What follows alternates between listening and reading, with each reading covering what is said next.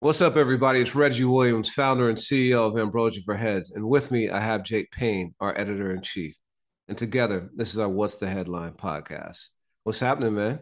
Man, glad to be here. Been looking forward to this all day. Usually we often tape in the earlier part of the day, but this is a nighttime taping, man, and we've got a lot to discuss. Yeah, and it's we haven't done this for a minute, man. We've been doing interviews, which have been fantastic.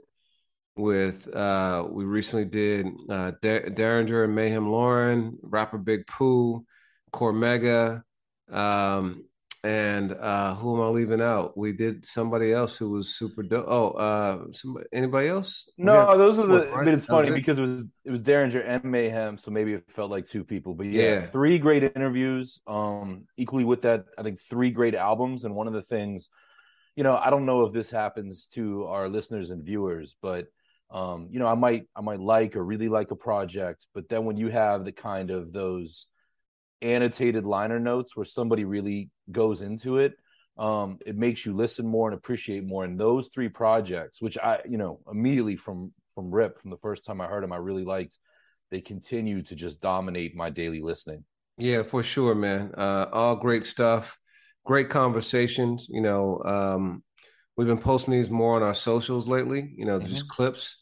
But we had one we did with rapper Big Pooh where he was talking about the things he's had to do to support his rap career, mainly driving Uber, and just how honest he was. And that one just resonated with a lot of people. It's interesting to see the comments for that too.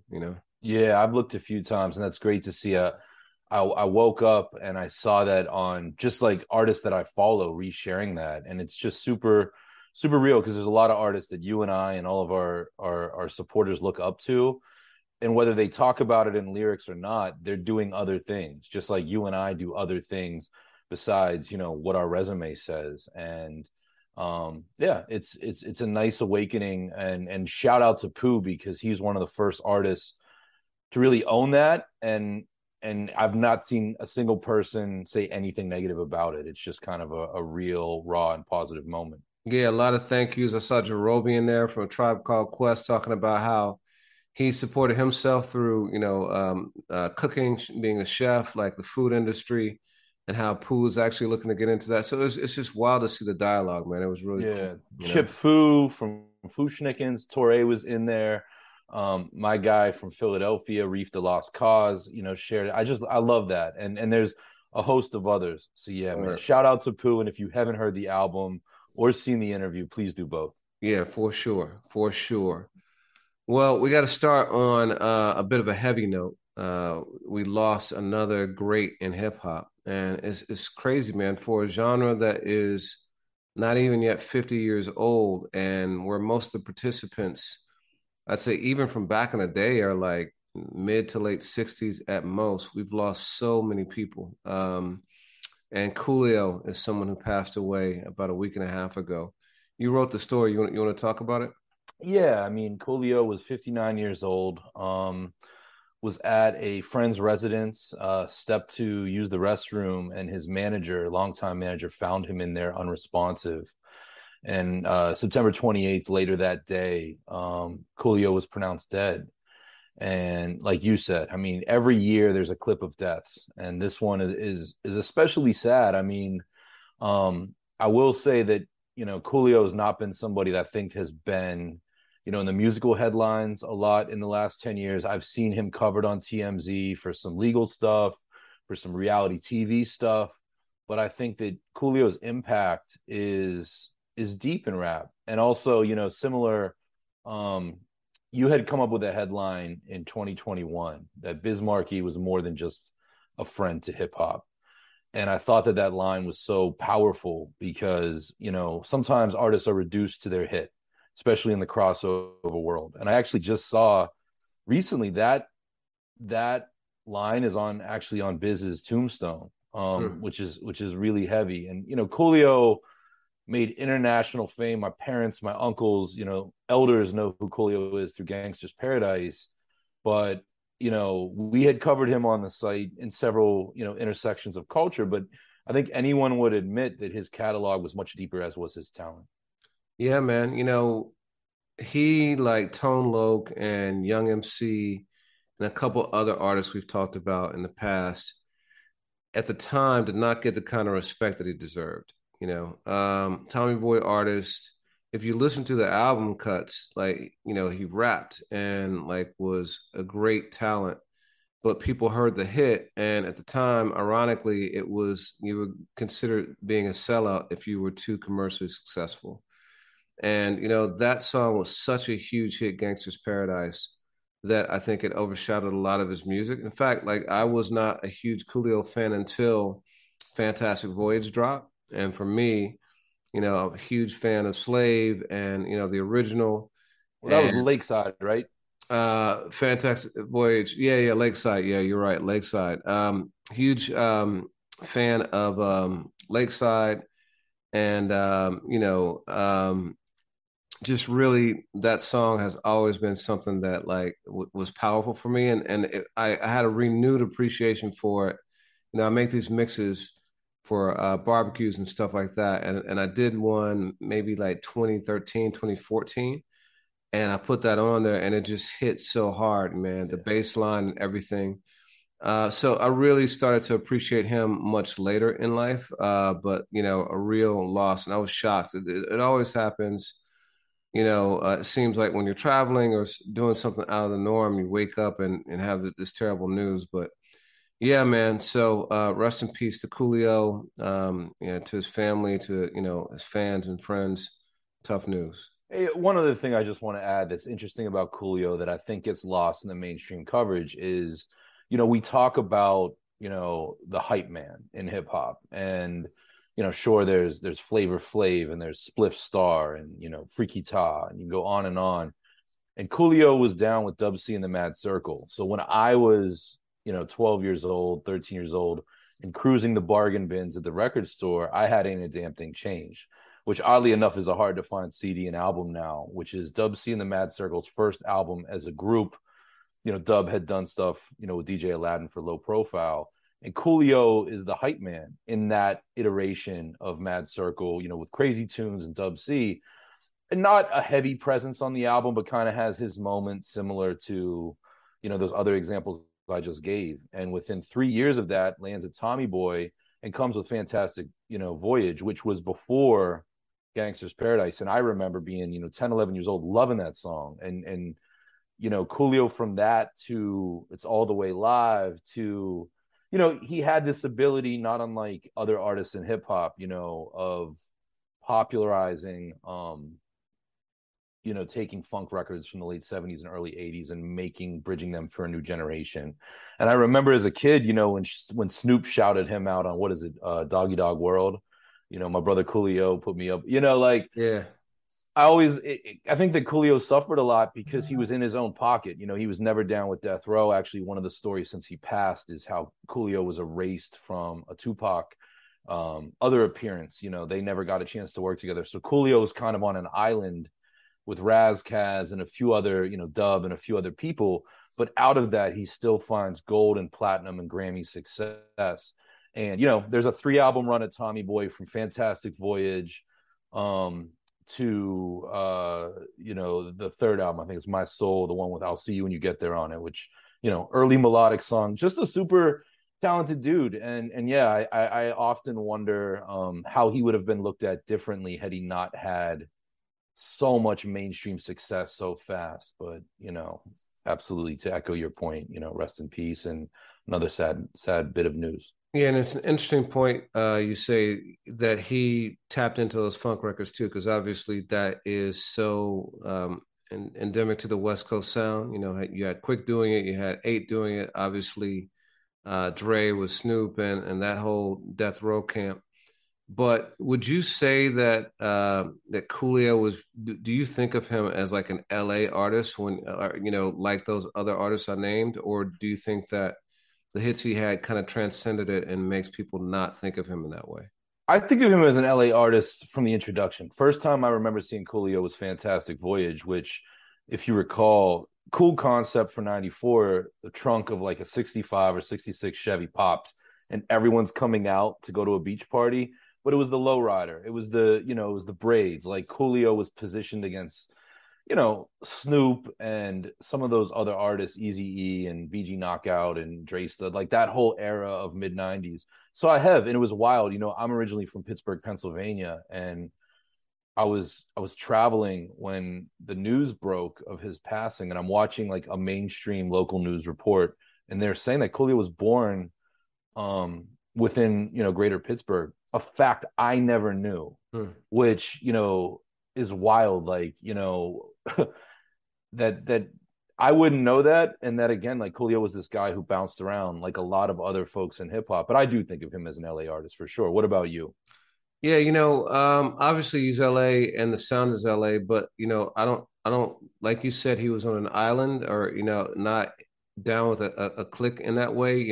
Besides WC the Mad Circle initially, and I don't think of him when I think of West Coast LA artists. Like he isn't one that comes to mind readily. If Yeah. I'm making an LA playlist or something like that, it's much more those guys that I mentioned, and some of the newer guys, Problem, TDE, even Underground, Far Side, Freestyle that, yeah, Fellowship. Yeah. yeah, exactly.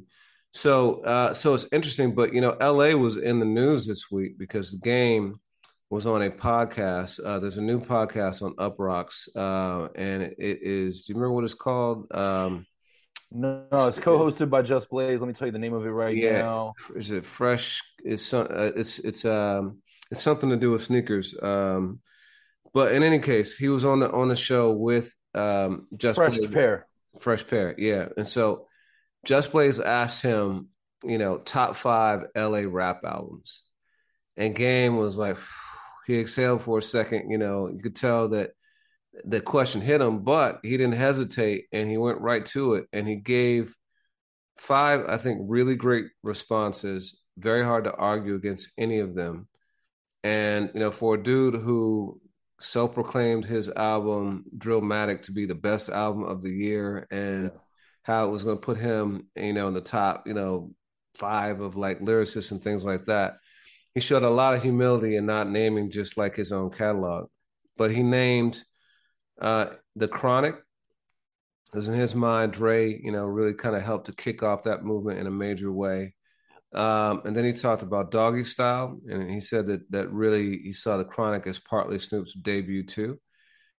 He put the documentary in there next, which was, and he said his justification for that was that L.A. rap had kind of fallen off the map, and he was the guy who brought it back and put it back, in its kind of like glory days, and was the dude who held that down for about 10 years, he said, until obviously Kendrick came along.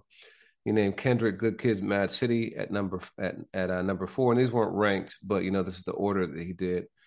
And number five, when I thought he was gonna like have skipped some of the other OGs, he went back and named Ice Cube's Death Certificate.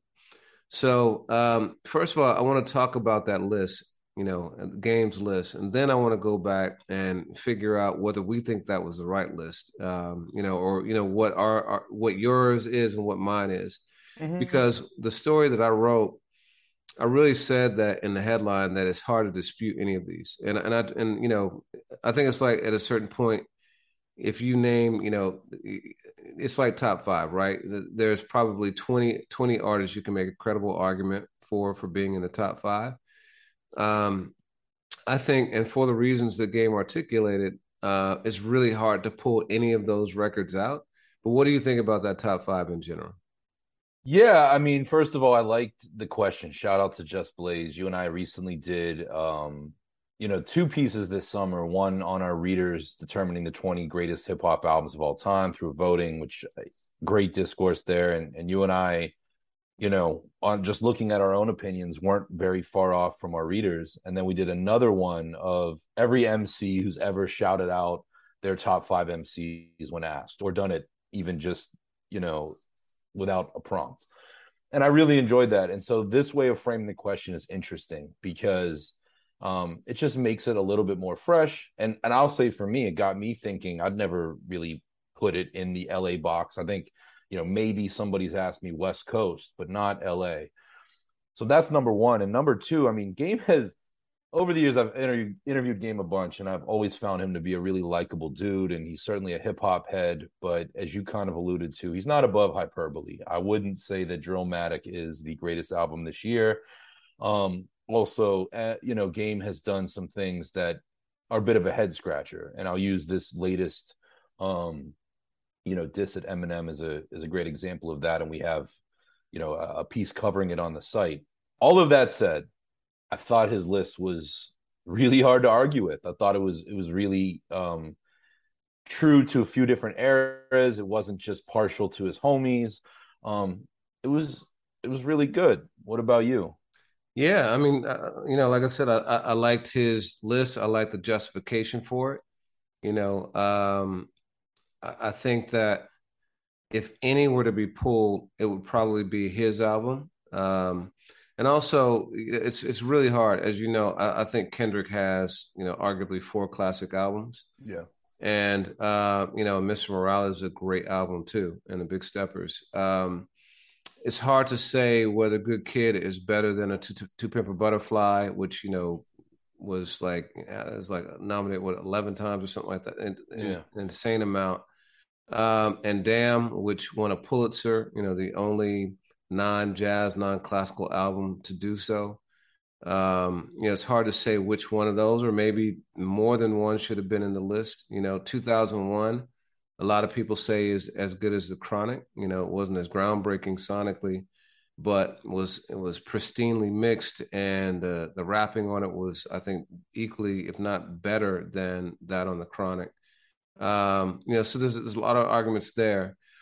For me, I think the one that I would swap out would be the documentary, and I would put Straight Outta Compton in there because that is the thing that launched the careers of Dre and Cube and these guys. It put Compton on the map. No one that was talking about Compton and hip hop, no one knew about it, and all of a sudden, it was a powerhouse. It was, arguably the second most famous city in rap, to New York, and the various boroughs. So I think I would put that in there. I think there's an argument for albums, that really establish the underground, like the Far Side's Bizarre Ride to the Far Side. But even there, like their second album, I think, was just as good. And you had Dilla, really kind of starting to establish himself on that album. So I think there are arguments for other albums being on there, but it's hard for me to say that like any of them were categorically wrong. One of the things that I really liked about it is for Game was more than just a list, and he qualified a couple of things, and one being, in looking at Kendrick's catalog, he said that Good Kid, Mad City felt more like the LA album, which I take, compared to Damn, which was groundbreaking, piece of art, and I thought that I would agree with that. And as I've said before in this podcast, like I'm always partial to Section 80.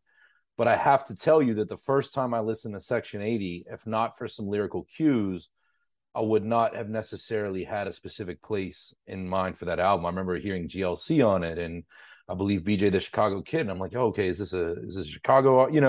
I wasn't as versed in Kendrick in 2011 as you were to know all of that. And that's not to say that every album has to be straight G-Funk, but that album, I would definitely say that Good Kid, Mad City is Kendrick's most LA album.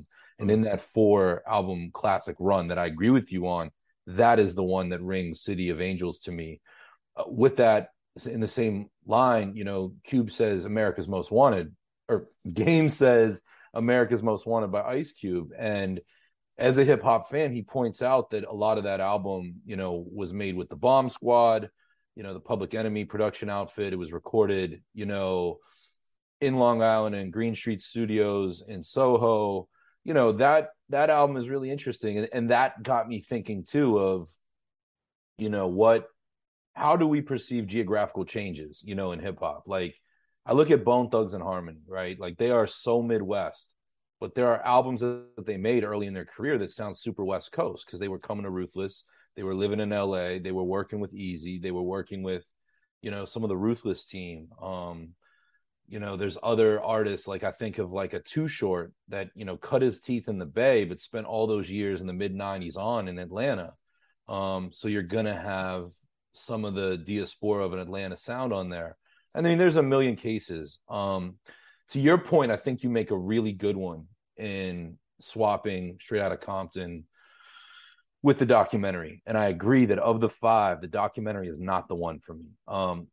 I've I don't know if I've ever said it on this podcast, but I've said it in my, just hip hop discussions with friends. I prefer the documentary as an album to 50 Cent's Get Rich or Die Trying. Like in the G Unit catalog, that is the album I love. I think it's masterfully produced, and it's interesting that Just Blaze is where Game said this, because I think Just Blaze provided, apart from what he's done with Jay, some of his best work on that album. As did Timberland, as did, a host of people. But apart from the lyrics, that album taps into a lot of what was going on other places. I think the Game has more LA albums than that.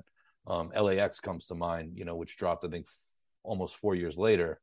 Documentary 2.0 and 2.5 both were LA albums. Yeah. Maybe even more so than LAX. Great point. Yeah. The Game is really good at that. And he, got comfortable in his skin, especially after he had built such a strong fan base and all of that.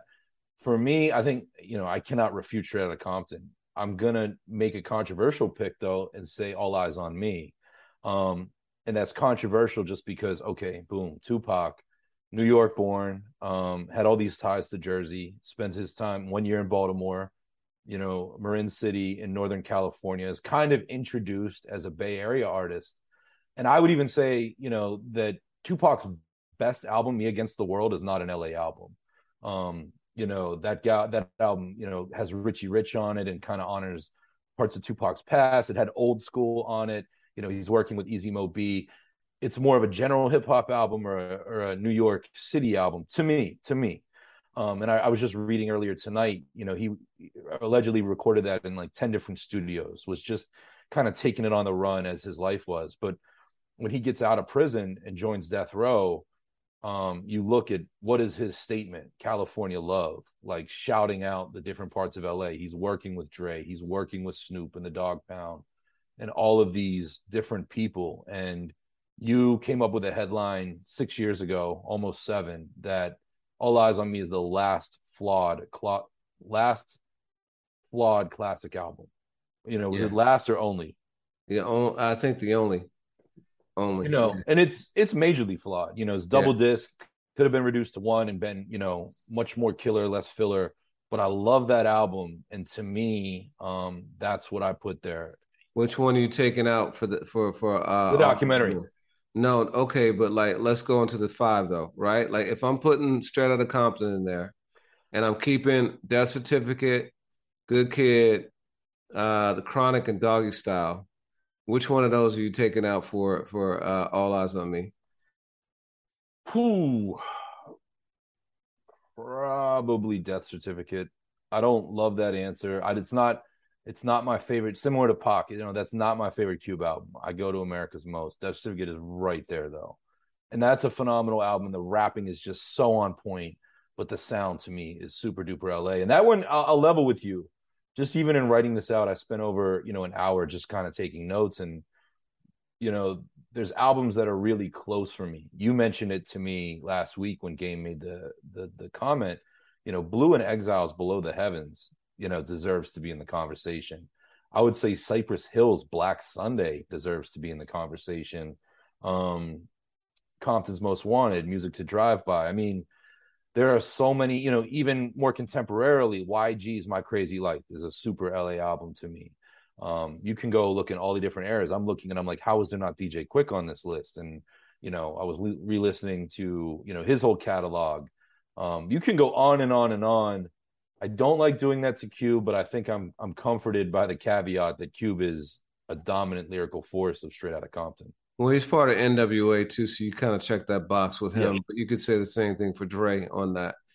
For me, Ice Cube is one of my top 5 rappers, and Death Certificate, in my opinion, is his best album for sure.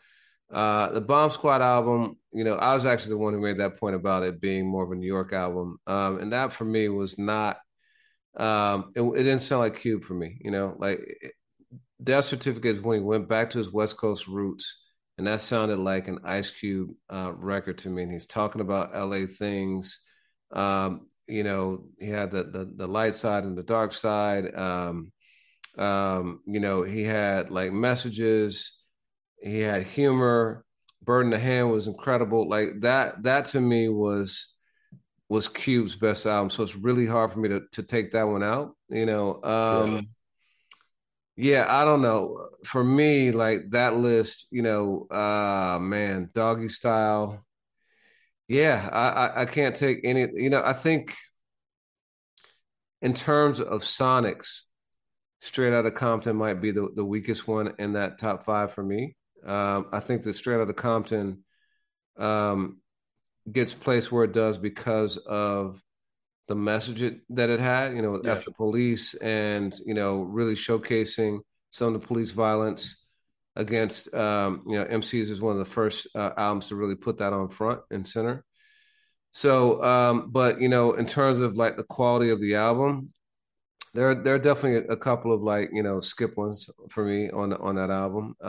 And so if I was going to pull one, it might be that.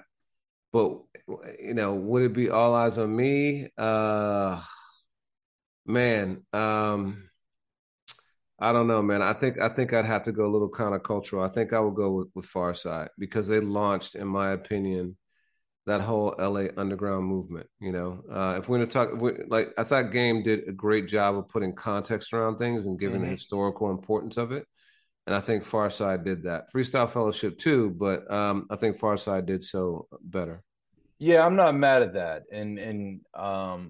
I will say that the Far Side's, especially their second album, but their first, I've never caught up to what other people adore about it. I'll just say that. I can appreciate it. And I will add that Passing Me By, if I were to choose 10, maybe five all-time greatest hip-hop songs, that is one. Like I love that group, but on an album level, I've always listened more than I've spoke to other people that have captured its significance. And I do agree. Like there's more to LA than just gangster rap.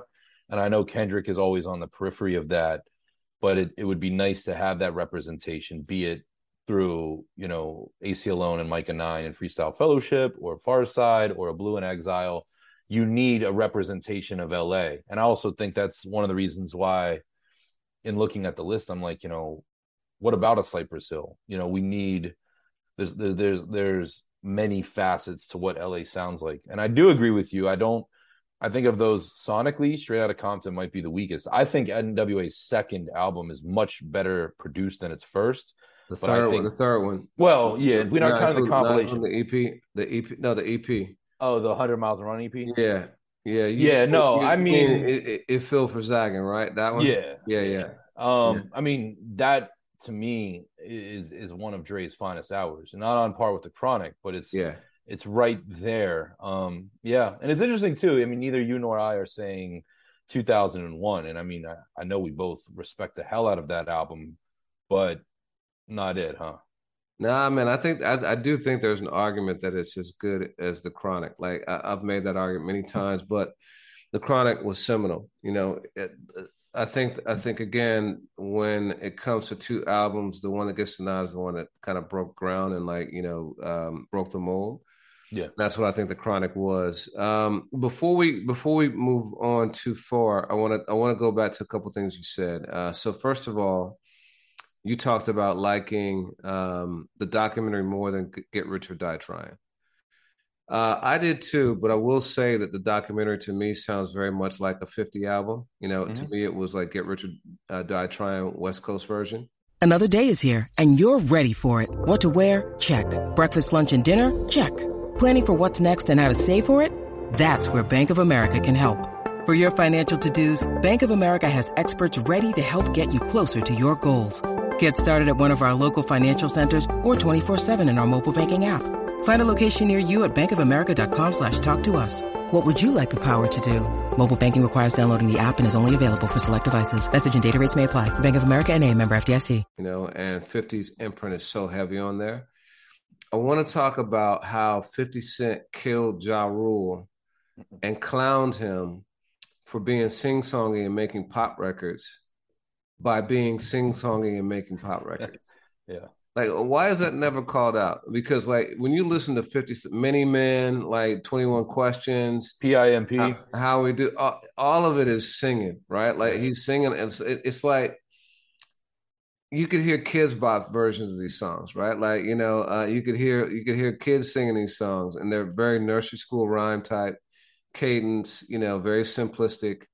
How is it that 50 was able to kill Ja Rule for doing something that he was doing even more so than Ja Rule was? I always think that 50 benefited from the power of the mixtape and the album cut. I mean, Fifth could do that thing where it was undisputed that he was, a head down, hard nosed rapper, but then he would just keep accumulating audience through, I don't want to call them girl songs, but through those push records like that.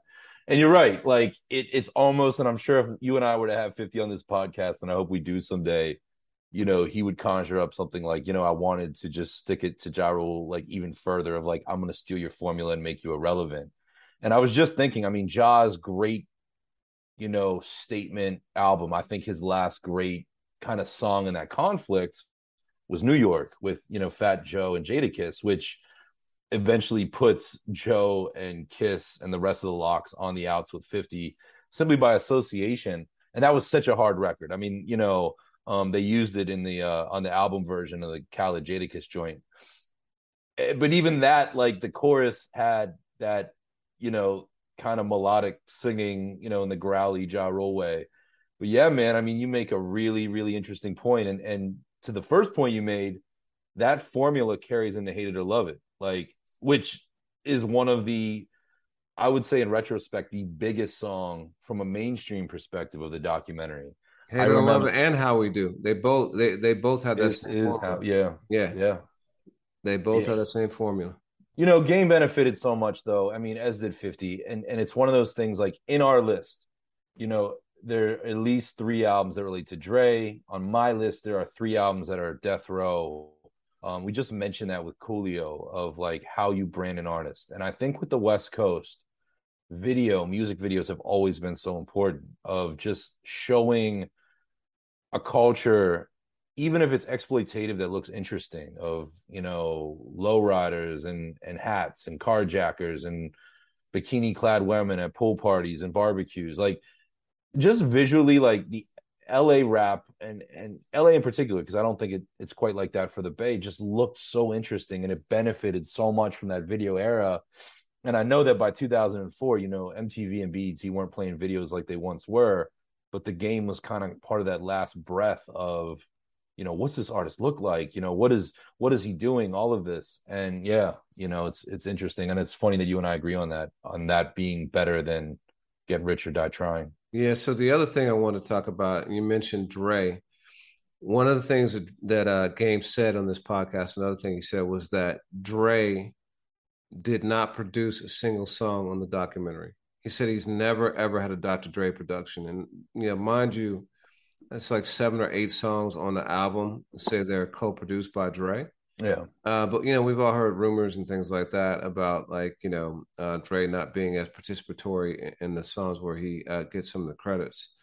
And you couple that with Game's statement a few months ago that Kanye West did more for him in 3 weeks than Dre did in like 3 years or whatever it was. You start to wonder, like, do you think that's true? Do you think that or is that more Game's hyperbole that Dre has never produced a record for him? Listen, I've been in rooms with the Game. I've been in rooms with the Game and Jimmy Henchman in my life. I think that's cap. I think Game is in his feelings. And I feel like similar to what he's done with Eminem, he's trolling. I think the Game was really disappointed to not be part of the halftime show. I think it made him feel either as a liability or irrelevant. And this is purely speculation on my part. But right after that, we saw the Drink Champs where he made those remarks. And I think Game is really dismissing, because I can go through the documentary and listen and know what Dre was part of. It had that knock. Now, of course, since the days of LA Dre on that second NWA album and Colin Wolf, and we did a great article 6 or 7 years ago of some of the other people that have kind of stood in the shadows of Dre's success. Again, I'm from Pittsburgh. Sam Snead, Melman. Dre has always been a collaborator, but he has this ability to kind of take those elements and put that knock on it. And I think the documentary, what made that album so great is it was Dre coming back home, having an artist that was from the same city he was and rapping with an appreciation for hip hop.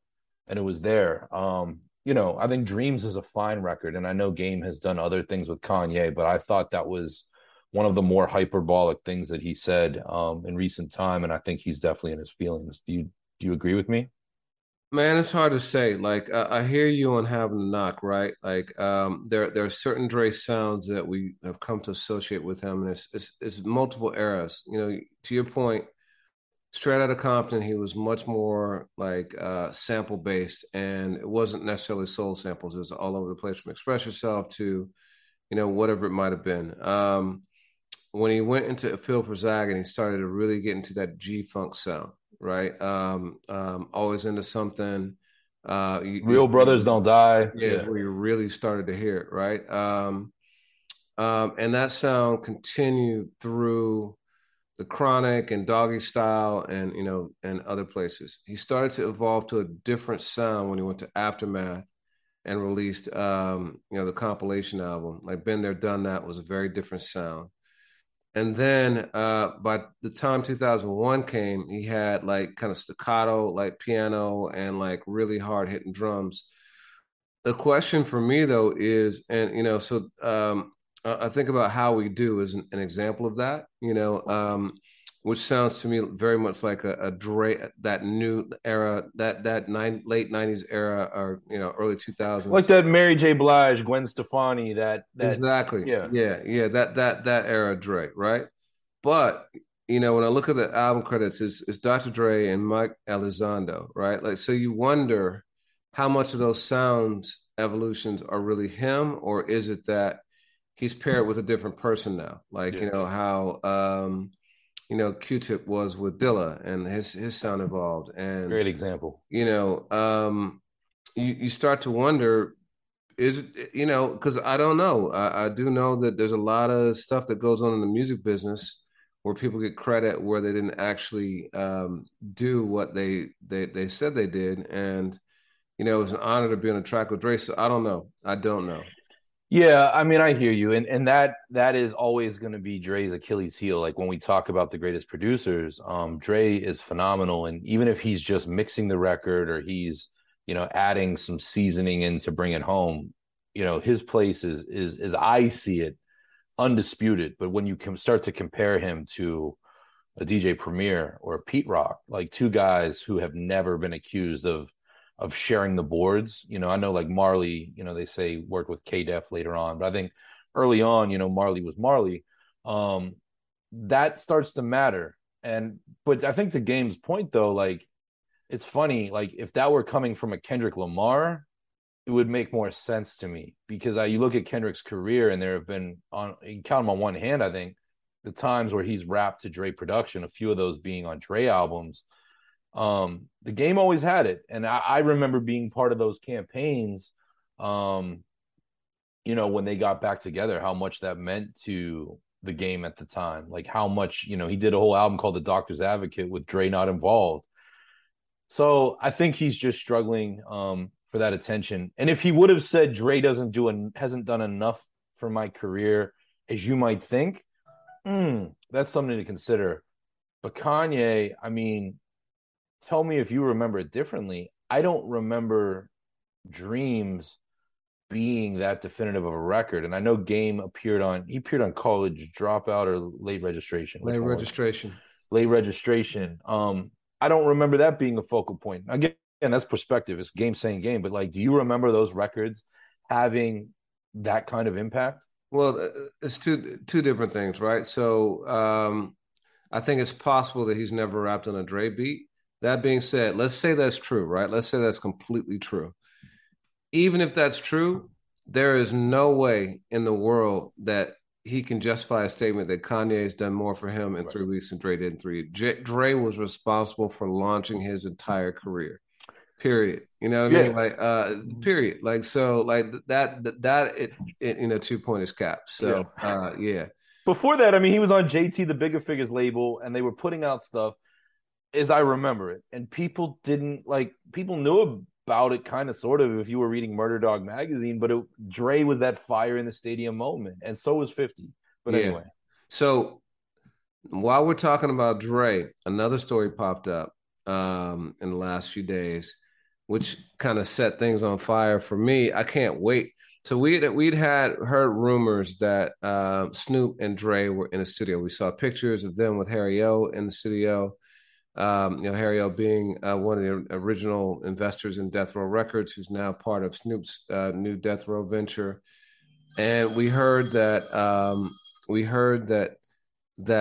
Dre and Snoop might be working on something. At the time, often we see these pictures, nothing comes about it. Maybe you get a song or something like that on a soundtrack or whatever.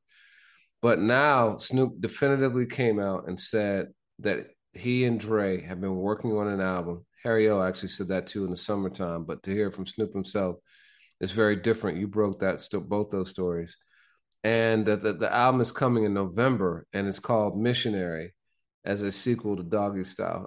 But you want to talk about that?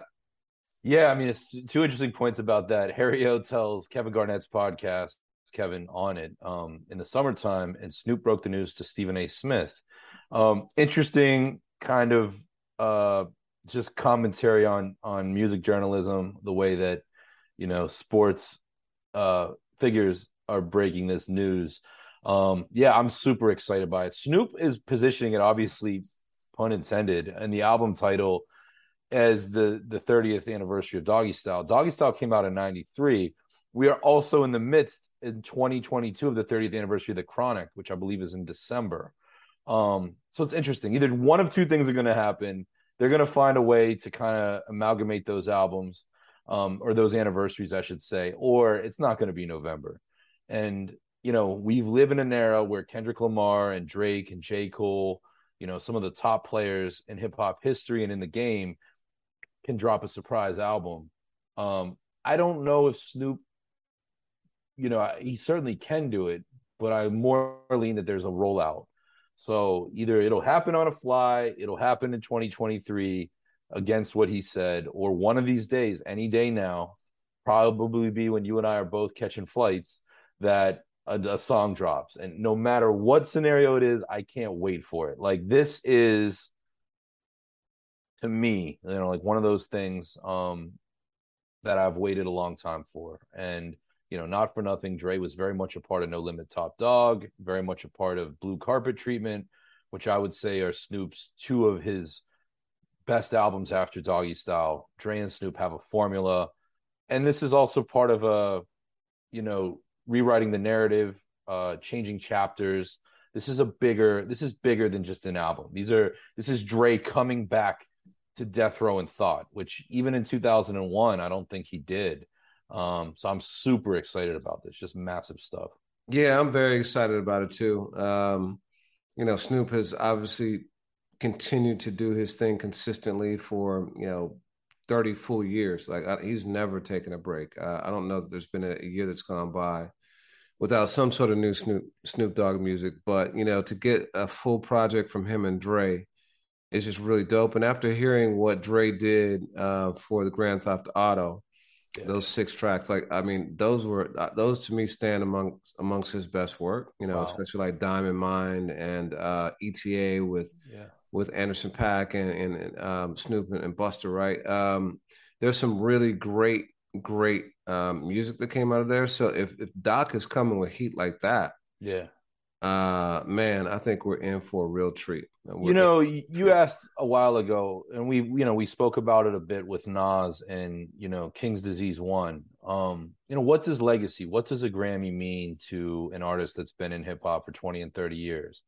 And Back on Death Row was a cool album title and a cool message that coincided with Snoop's acquisition earlier this year. We knew about the album title before we knew that Snoop was the owner. We thought he was just releasing catalog on the label. It wasn't an album that I would consider among his best. Something with Dre, something with them in the studio is game changing. And, you know, even in looking at, you know, the LA rap album question, I did a little bit of research. There's only 2 LA artists that have ever won the best rap album of the year Grammy, and they've both won it twice. Kendrick Lamar and Tyler the Creator. The only other West Coast artist to win that award is Macklemore and Ryan Lewis, you know, for The Heist, being from Seattle. So it's really interesting. You know, Snoop and Dre are 2 of these artists that have always been shunned by the Grammys. Can be a litany of reasons behind that. I think anyone who knows music can make those assumptions. But an album like this, in a time like this, could give Snoop the feather in his cap, and Dre, that has always eluded them on a musical level, be it from the Grammys or anywhere else. And I think that that's a really necessary milestone in both of those men's careers. Yeah, I don't know that it's necessary. You know, I think that their legacies are cemented, and we all know the checkered history of the Grammys. Sure. You know, so I don't know that a Grammy validates them any. I think it would be cool for them to get it, just like it was real cool for Nas to get it too. But you know, I don't think that if they go without a Grammy in any way, I mean, these dudes, to your point earlier, literally just came off doing the Super Bowl halftime show, arguably the greatest of all time. You know, one of the top 3 probably. You know, Prince, that one, and maybe Beyonce. But you know, so and Dre is a billionaire. You know, he has headphones. Like Snoop has done everything, including like Martha Stewart TV show. Like these guys, their legacies are, I think, beyond cemented. So Grammy would be cool, but you know, I don't think it would be lacking. You're right, and let me reframe that a little bit. It could be Grammy, but it could also be like, okay, we watched Eminem now getting inducted in the Hall of Fame. I'll bet you, you know, a 6-pack right now that in 2023, like Snoop gets that look. Like, you know what I mean? Like we're starting to, whatever the mainstream thing is, that's going to happen, of like reminding the greater community of what these artists meant, not just in the early 90s. And in Dre's case, you know, there's a few check-ins there. But yeah, it'll be interesting. And I really hope that music delivers. Because when you need mealtime inspiration, it's worth shopping Kroger, where you'll find over 30,000 mouth-watering choices that excite your inner foodie. And no matter what tasty choice you make, you'll enjoy our everyday low prices, plus extra ways to save, like digital coupons worth over $600 each week. You can also save up to $1 off per gallon at the pump with fuel points. More savings and more inspiring flavors make shopping Kroger worth it every time. Kroger, fresh for everyone. Fuel restrictions apply. You said something. You said something earlier. You talked about like kind of fits and starts, and how you know we'll hear something about an album and then it won't come. So one of the things I've been thinking about is, you know, there were all those news reports, and they were back in September of 2020 about Kendrick Lamar being seen on a beach, you know, with an umbrella and like in a phone booth and stuff like that, filming a music video. Do you remember that when that came out? no, you know what's funny? I actually don't remember that, but that doesn't mean anything because I often tune up those like rumor things. But go ahead. Well, I'm a Kendrick stan, so you know, and there are actually photos that surfaced. If you look carefully, you'll see that those were actually scenes being shot for the N95 video, which we know didn't drop until May of 2022. So now almost a full 2 years later. So that means that song at least was complete. And you know they don't shoot music videos until the album is done or close to being done and really ready to be released. So what do we think happened to delay the album for 2 years? Man, that's interesting. And I mean, it's purely speculation, but you know, it wasn't until we really started to lead up to the album. I don't think it was until this year, man, maybe last year, that we knew that Kendrick had one more album with TDE. Like clearly there was somewhere in there that 2021, yeah. With the Keem record. Well, August of 2021, he mentioned he put out the statement that, you know, this would be his last one, and then Family Ties dropped a week later, and he's waving the PG Lang flag. Yeah, that's right, and we did, and that's when we ranked, you know, TD's place among record labels. Yeah, so yeah, I would have to believe it's that or it's perfectionism, but it's wild.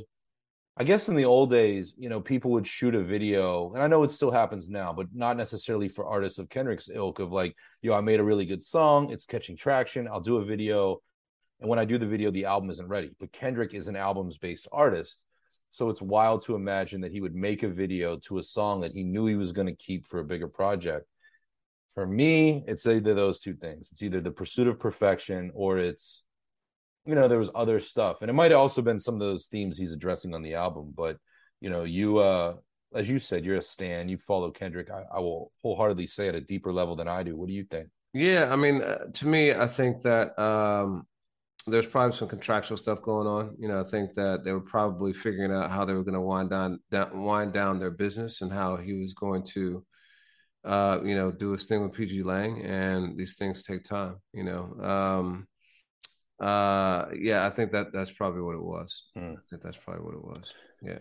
So, one of the bigger stories this week, and not just this week, but this year, has kind of been Kanye West's place in the media. And I think that started again, just like Kendrick last year with the Drink Champs appearance, 2-part episode. A lot was said there.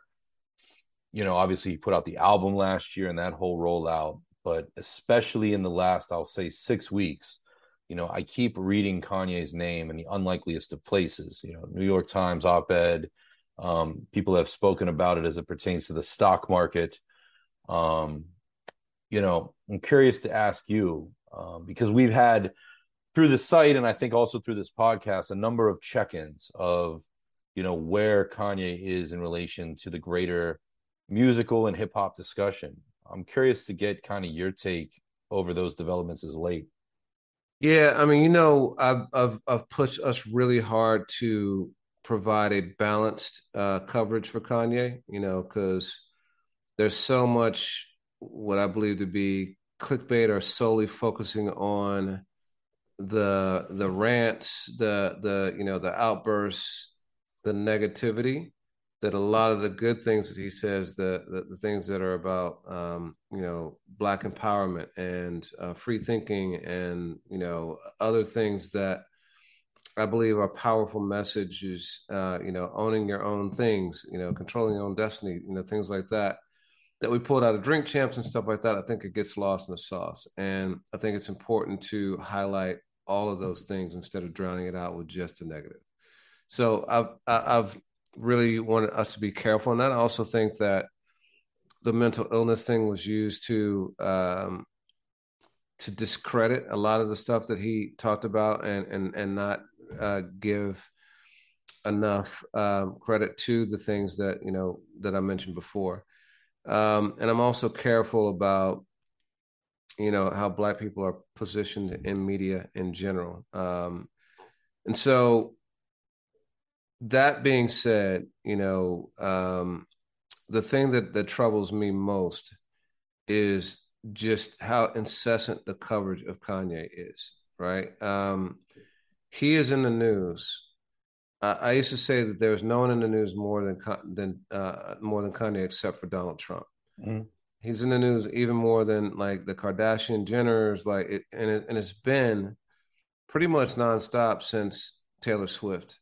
And I can't remember if that was 2008, 2007. 2009. Okay, 13 years, right? This guy has been in the news nonstop 13 years. He's talented, in a lot of different ways. He's talented in music and fashion, but there's no one in the world who mandates or merits that kind of coverage. Like it's a fetish, it's a fixation. I also think it's somewhat laziness, and I think that it is preying on human beings' desire to see train wrecks. I think human beings like to see disaster, they like to see people unravel, and I think that he is, like I said, the equivalent of Trump in terms of like, oh, it's always going to be easy, low-hanging fruit that's going to grab people in and get them to read. But I really step back and question the motivation behind this beyond the obvious of like the commercial part, right? So let's say that he is truly mentally ill. Then in that case, then people are preying on a mentally ill person and really being opportunistic about like what he's doing in order to like exploit that. That's let's say he is mentally ill, and that's what's happening. let's go to the other side though and say that he's not mentally ill, and people are just covering it. Then he's being super manipulative of the media and doing everything he can, literally like almost setting himself on fire in order to get attention, saying whatever comes to mind, whatever he knows is going to be super controversial. We've heard it all. Slavery is a choice stuff. Now the White Lives Matter stuff, and the recent comments I won't even get into because he's already been banned for saying these things from Instagram. In that case, then people are purposefully covering someone who is manipulating the media and trying to command attention at any cost. No matter what the reason for it, I don't believe that one, the media should be covering it that way, and two, I wonder why people care so much. What do you think it is that motivates people to care so much what Kanye West does? Because Kanye's life, Kendrick has that line on Savior that about LeBron and himself and Future not being your savior. They brought you great music, they brought you great games. Future taught you how to save your commas, but he is not your savior. Right. Kanye West gave you Yeezys, but he is not your savior. What is it about Kanye that people are so fixated by? Yeah, man, I never owned a pair of Yeezys. I think it's Beatlemania. I think that, Kanye is not just for music, but for fashion, for politics, for social commentary, for all of these things at different points in his life. He is the light, the brightest light burning at a fame level. I'm not saying, that's not me. That's not a metaphor for genius, especially as of late.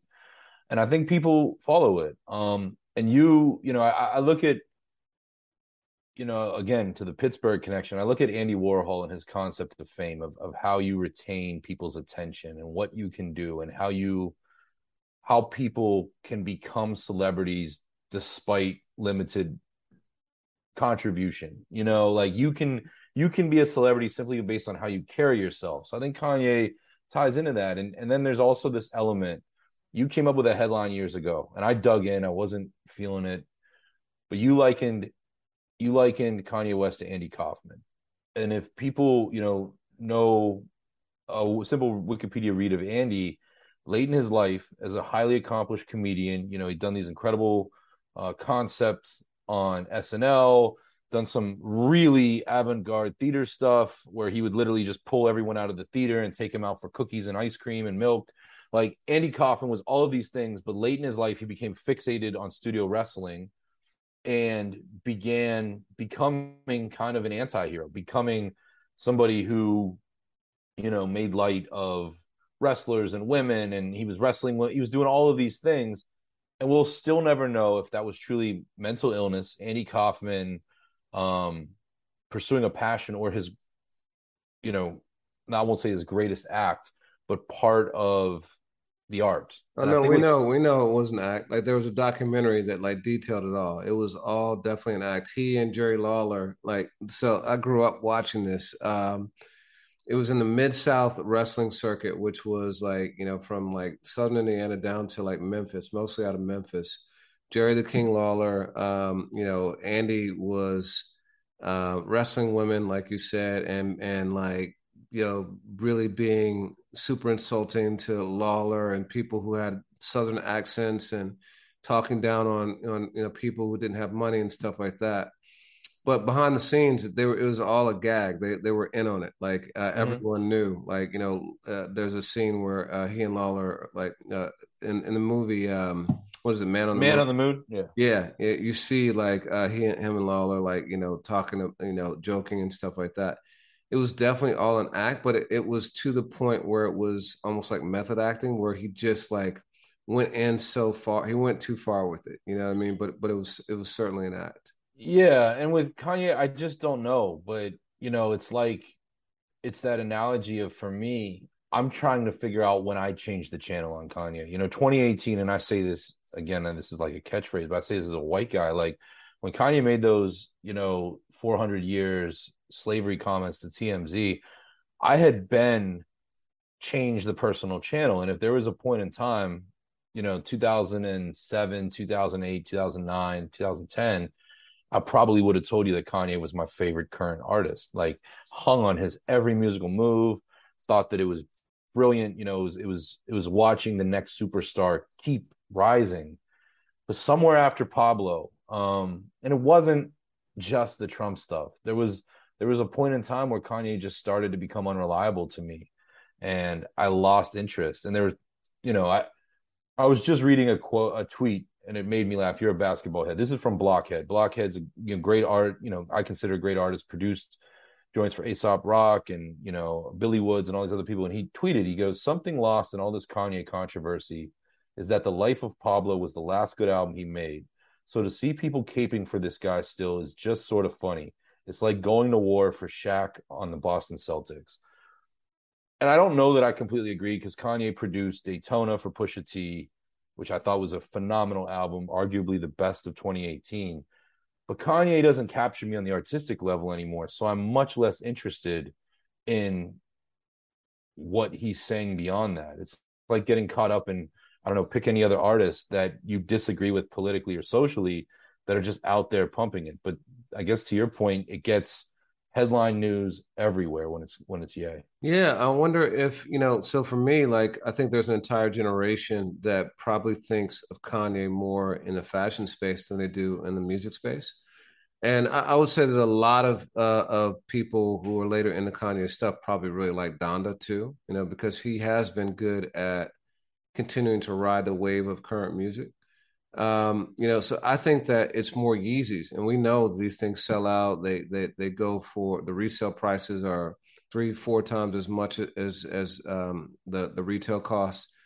I think that it's because of his fashion now. But in any case, no matter how great he is at fashion, no matter how great he is at music, like, I don't think that it justifies the fixation, the addiction, the fetishization of Kanye that we see. Like, it's so disproportionate to anything that, like, I think it speaks more about us as human beings and our psyche than it does about the importance of Kanye West. He's the person, and we have this. There's a person who fits this mold every couple of years. It's just not been as long as I've seen ever on one person. So remember Britney Spears, and when Britney was going through her stuff, Lindsay Lohan was that person. Charlie Sheen was that person for a while. There's always a person that, like, does like outlandish stuff, and people want to follow every move as they watch their demise, literally, right? Like Michael Jackson, arguably. Most of these people, right, ended up like either in a mental institution or rehab or dead or whatever. And Kanye has been hospitalized too, but it feels like people are watching, waiting to see his demise. Like, it's just, and the media plays into it, which I find to be really disturbing. Yeah. And I mean, it's one of those things where I hate seeing valuable culture go uncovered, especially in the music space. Like right now, Kanye is a political, whether you want to call him a pawn, a rook, a bishop, or a king, he's part of the chessboard. He's part of the tug of war, as he was in 2018, as I believe he was in 2020. So to see him, doing Tucker Carlson, following some fashion statements that appeal to a narrative was really disheartening. But I think those horses have been out of the barn for me.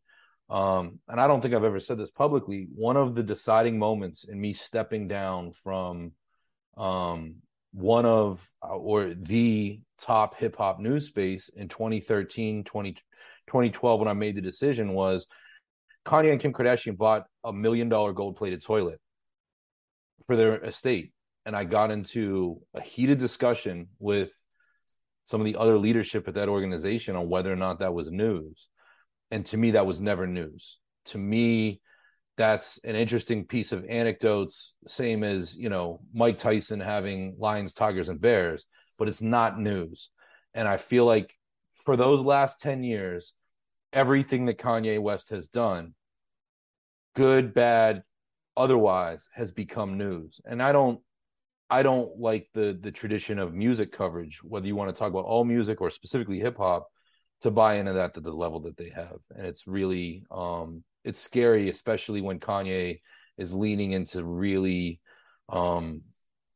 complex and dangerous things as of late. And I think that the last few weeks, especially the last 48 hours, show that quite well.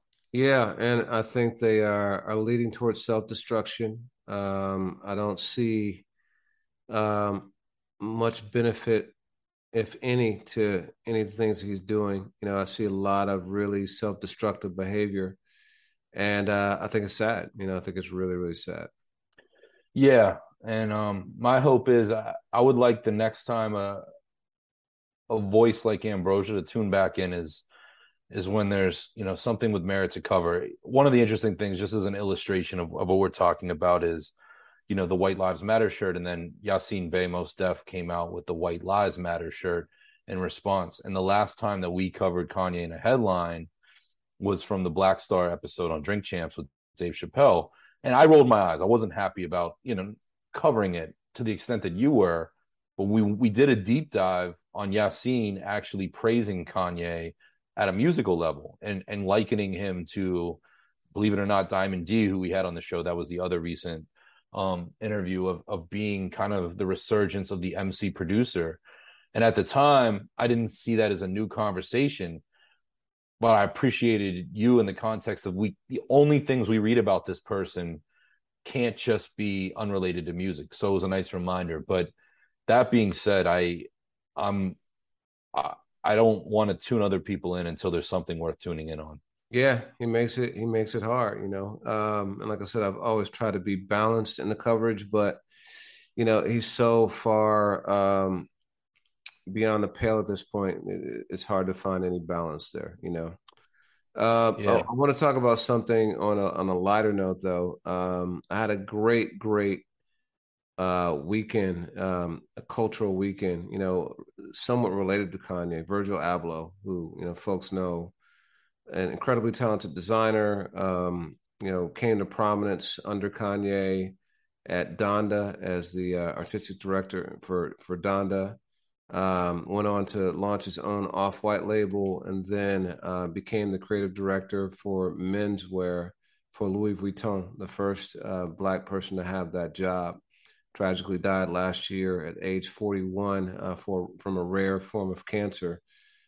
He's got an exhibit at the Brooklyn Museum, and went and saw that yesterday. It was absolutely amazing. It showed all the things he was doing in architecture and with music and with fashion and shoes, and just to see it all in one place, you just saw his genius. He was also a controversial person too. Like, he used his fashion to highlight messages, complex messages about race. There was one thing that I was really surprised by. He had done a shirt for Supreme with red, black, and green, as the colors for the Supreme logo, and he had Chief Keef modeling it. And I was thinking, man, Chief Keef, wow, this guy, is one of the progenitors of the drill music scene in Chicago, which we know came with all sorts of death.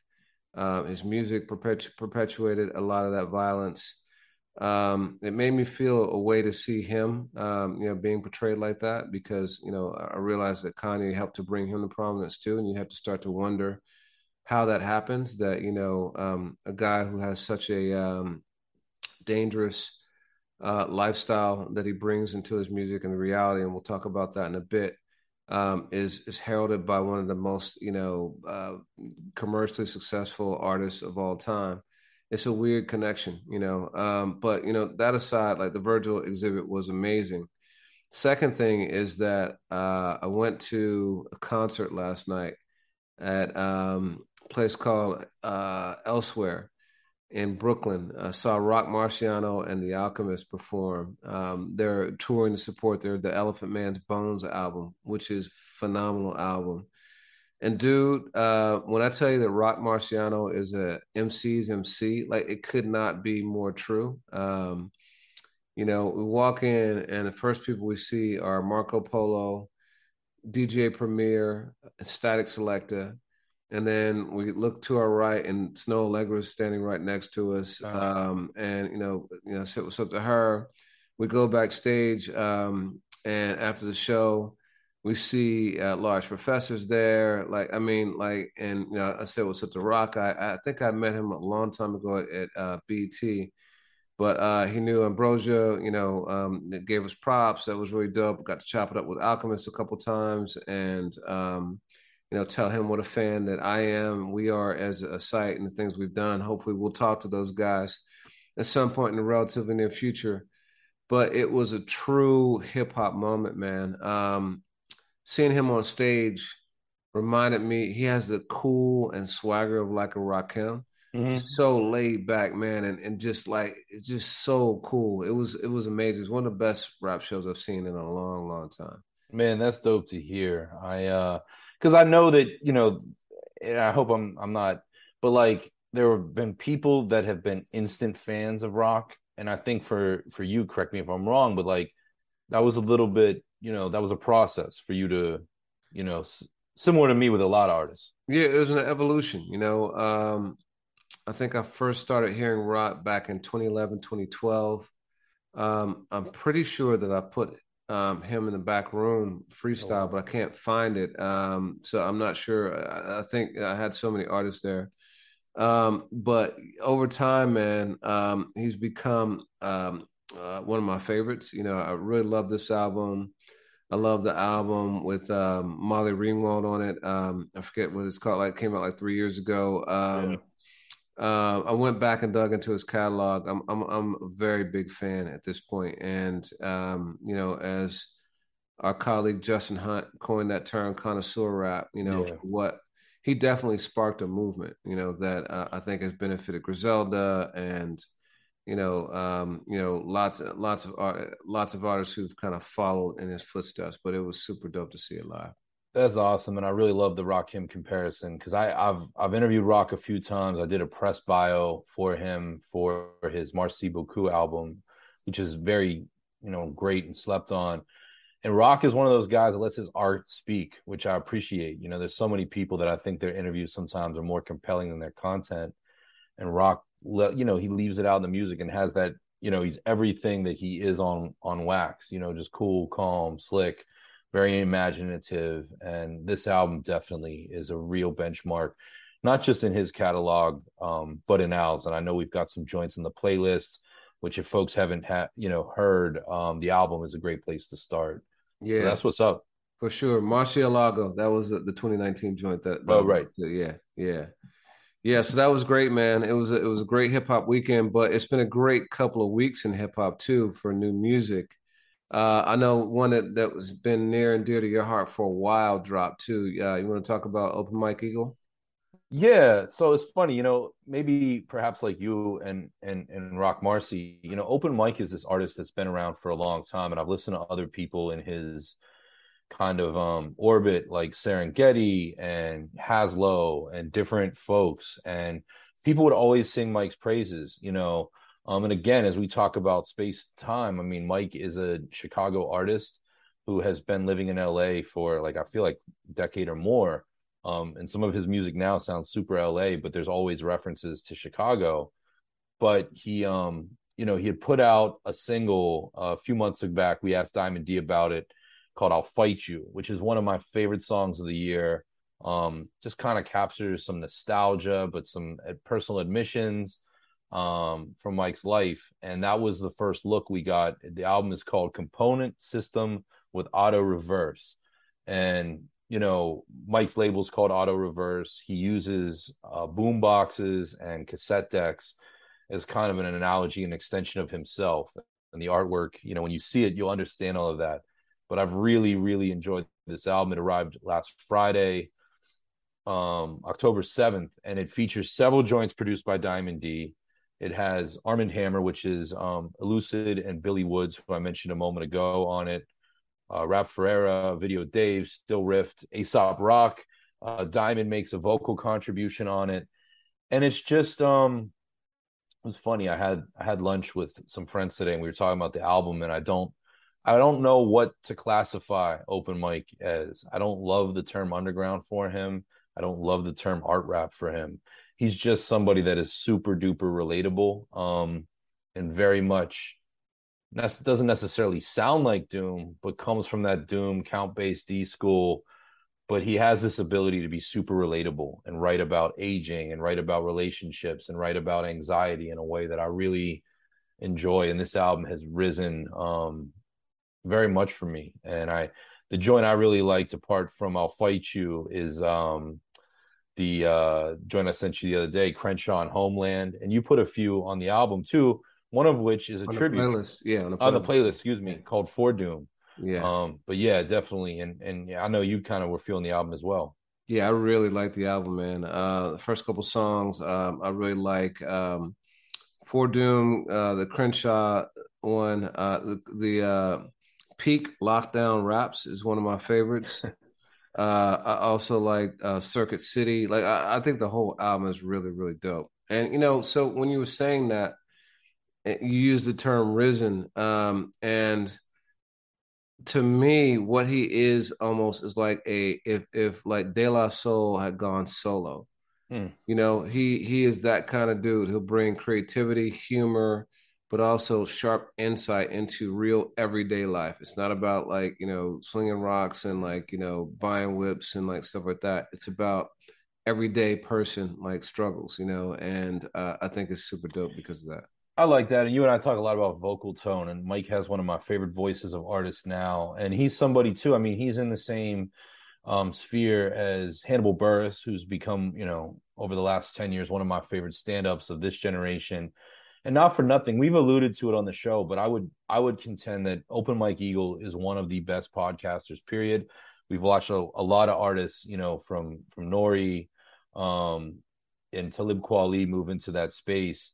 But, his What Had Happened podcast, and that's not his only one, is phenomenal. And oddly enough, one of those seasons was dedicated to Prince Paul and another Dante Ross, two people who worked closely with De La Soul. So I like your analogy. Yeah, and so another one also close to your heart and mine too now is Cormega's The Realness too. We had him, and I urge anyone who's made it this far to go back and check out that album. If you're a Cormega fan or just a hip hop fan in general, it was one of the realest interviews we've ever had. He and his album is very much like that too. He speaks very much from what he's going through in life and very authentically. He talks about it being a true sequel, and it's an update on his life. He was very intentional about matching themes and even like the ordering of the songs, and you picked up on a couple of like parallels to the album. But you can talk about this. You can do it way more justice than I. But we talked about the Nas collaboration that he has called Glorious. It's also on our playlist. The Saga Resumes, also a great song. I think the whole project is great.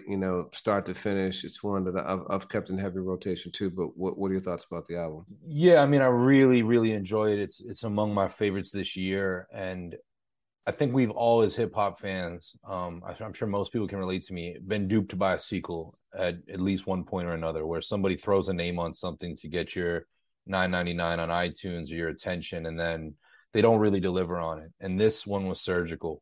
To me, I would very much, put it in the space of Raekwon's Only Built for Cuban Links too. And yeah, Corey took several songs and just completely updated them, and not in a way that is super on the nose. The Saga Resumes is arguably, but what's really cool about that is he reworked the chorus, and we talked about it in the conversation. But whereas the original Realness comes in 2001, if I'm not mistaken, it arrives just a few weeks before 9/11, and deals a lot with kind of this dope dealer MC, very much like Reasonable Doubt. And that song was an homage of like, I wish I could tell you I wasn't hustling no more, is the lyric. And now, boom, 20 plus years later, you have a father, a fully grown man, a guy who's making art beyond music, writing books, and he's telling you that he turned his life around through music. And I love that. There's just so much depth here. And it's all in the name of hip hop too, and one of the things we didn't talk about with him, there's, you and him finished our interview speaking about basketball, which was really cool. But this album doesn't have a ton of references to a lot of things going on right now. It's very much evergreen. And I'm noticing that as a trend, as we talk about the value of albums and legacy, artists, and I forget who said it, but somebody once said Dr. Dre coached them on writing lyrics. So don't mention things that are just for the moment. Mention things that will stand forever. And I'm noticing a lot of great MCs doing that. And I think that's very true of the Realness too. And again, heavy rotation. We added a couple joints, including The Saga Resumes and Glorious, to the playlist. And definitely checked out that album. It's nice to see the interview continues to make its rounds on audio and video. Yeah. So another one I listened to this week was Kiss the Ring by Rome Streetz, another Griselda project. Rome is another MC who's become an acquired taste for me. His earlier stuff didn't speak to me in the same way, but he did a joint record. It was Rome Streetz and Ransom, right? Yeah, Rome Street and Ransom. And that one, like, for me was like, wow, okay, it opened my ear up in a completely different way. And this Griselda album, Kiss the Ring, is a strong follow-up for him. It's got Gunna is on it, Westside Gunn, Conway is on it, Armani Caesar's on it. Stove God is dope. He's another one. Like, when the album came out a couple years ago that everyone loved, it hadn't resonated with me yet, but everything he's released since then has just been like super dope. He's one of my favorite new MCs. Another great addition to Griselda, man. Did you get a chance to check that one out yet? Yeah, I listened when it dropped, and I really like the way it opens. And I really, have been a fan of Rome. Shout out to Jordan Commandier, who, one of our writers through the 2018, 19, 20 days of Ambrosia for Heads, and he made me a fan of Rome. And to watch his trajectory and really set himself apart. And he's the type of artist, too, that hasn't been overexposed. So to hear his story, I believe he was born in Germany and, immigrated to Brooklyn, but has a really interesting life. And when you learn more about him, you appreciate the fact that he's many things. He's not just a hustler, not just like, a New York, rapidy rap cat. And this album and this association with Griselda, I hope opens a lot of folks up to him. I've been a fan of him. He has a joint. It's one of his biggest called Nautica 96 Windbreaker, I think. I might have muffled the title, but that ever since then, man, he's just been one to watch for me. Yeah, for sure. YG dropped an album, I Got Issues. I've never been the biggest YG fan, but I listened to the whole thing and found myself enjoying more than I thought I would. Like three or four joints really spoke to me. Did you check that one out? Yeah, absolutely. I did. And I will say, I mentioned it earlier in the pod, but like My Crazy Life, I really, I thought that was one of, I would say I like that album more than anything that Jeezy's put out on his own label. And that was because I was back in CTE. YG is an important part of that West Coast story. So I have been a fan. And the new one sounded like he's back in fighting condition again, which is great. Been checking that. I checked Young RJ from the latest iteration of Slum Village. He has an album called World Tour. Pete Rock's on it. Pino Palladino. I believe Boldy James. Just Eric Roberson. There's been a host of people. Yeah, Boldy is definitely on it. That, and then Sonny Jim, who's a London-based rapper, working with DJ Premier and Madlib, and him and the Purists teamed up for an album called White Girl Wasted. We've got a joint on our playlist that has Jay Electronica and Doom from that. I've really enjoyed that and just been trying to open myself up to just more global hip hop in general. But there's one other project I just want to mention in brief because it's been out a long time. But as we march towards the end of the year, it's something that I would encourage anyone who believes in our platform to check out. And that's JID or JID's The Forever Story. Truly one of the best albums this year. And I will go on record in saying it is the best album that he's put out thus far. Oh, yeah. I completely co-sign that. It's top two for me. That and Mr. Morale are my two favorites so far this year. Two other albums that I was excited about over the last couple of weeks. One is Soul Sold Separately, which is Freddie Gibbs' new album. I think it's Freddie's best work in many years. He's got a couple joints on the playlist. One is called CIA. It's called Crack, Instagram, and What's the A for? It's not Adderall. Attention. No, crack Instagram, and it's a cool anagram for what he thinks the CIA and AIDS has introduced to decimate communities, but it's tongue in cheek, but also very clever and sharp in commentary. And there's also a song called Rabbit Vision, where Freddie shows a lot of growth. You know, he acknowledges recently that he and Jeezy saw each other in the airport, dapped each other up, and had a great exchange and really kind of ended their beef. And on the song, he acknowledges that a lot of their problems stem from his own immaturity, and that he really appreciates the game that Jeezy gave him and teaching him about, you know, the music business and how to become a rapper and so forth. And so great to see his growth on that. The other one was, and I've never been a huge Kid Cudi fan, but Intergalactic, his soundtrack to the Netflix animated film, I think is some of his best work in a long, long time too. You know, it's very cohesive. It's more accessible than a lot of Cudi's music has been in quite some time, but I thought both those projects were really strong too. I need to check the Cudi album at length. You sent me a song or two, and I checked that, and I thought that it was better than even what I'd heard over the last 3-4 years. So I will do that this week for sure. Yeah, yeah. So anything else you got? Nah, man, I think that really covers it. Like I said at the top, man, I missed this. Yeah, for sure, man. Me too. Great week in hip hop. Always great to chop it up with you about it. And song of the day. Song of the week. You got a song of the week? Yeah, I mean, we talked. I could have picked from any number of those albums we spoke about. I'll give it to a project that I didn't mention. Soul Messiah, part of the Rhymesayers crew, has been Sa Rock's longtime, not just DJ but producer, and he put out a compilation album with a number of people on it. It's called God Complex. Evidence is on it. You know, Sa Rock, of course. Just a host of people. And he's got a joint there with Planet Asia called Sunday School. And since today is Sunday, and you know, this feels like education, I'll go with that joint. What about you? For me, I'm gonna go back to last night, man. I enjoyed that concert so much. I'm gonna go to Quantum Leap from Alchemist and Rock Marciano, the Elephant Man's Bones. That joint goes hard. So love that one. Nice. Yeah. Nice. Yeah, I need to revisit that album, man. Well, hopefully we will get Al, if not Al and Rock, on the show. I look forward to it, and yeah, man, I hope to see them on the road for this album, man. But yeah, so we do it again. Word, man. Peace. Likewise, man. Peace.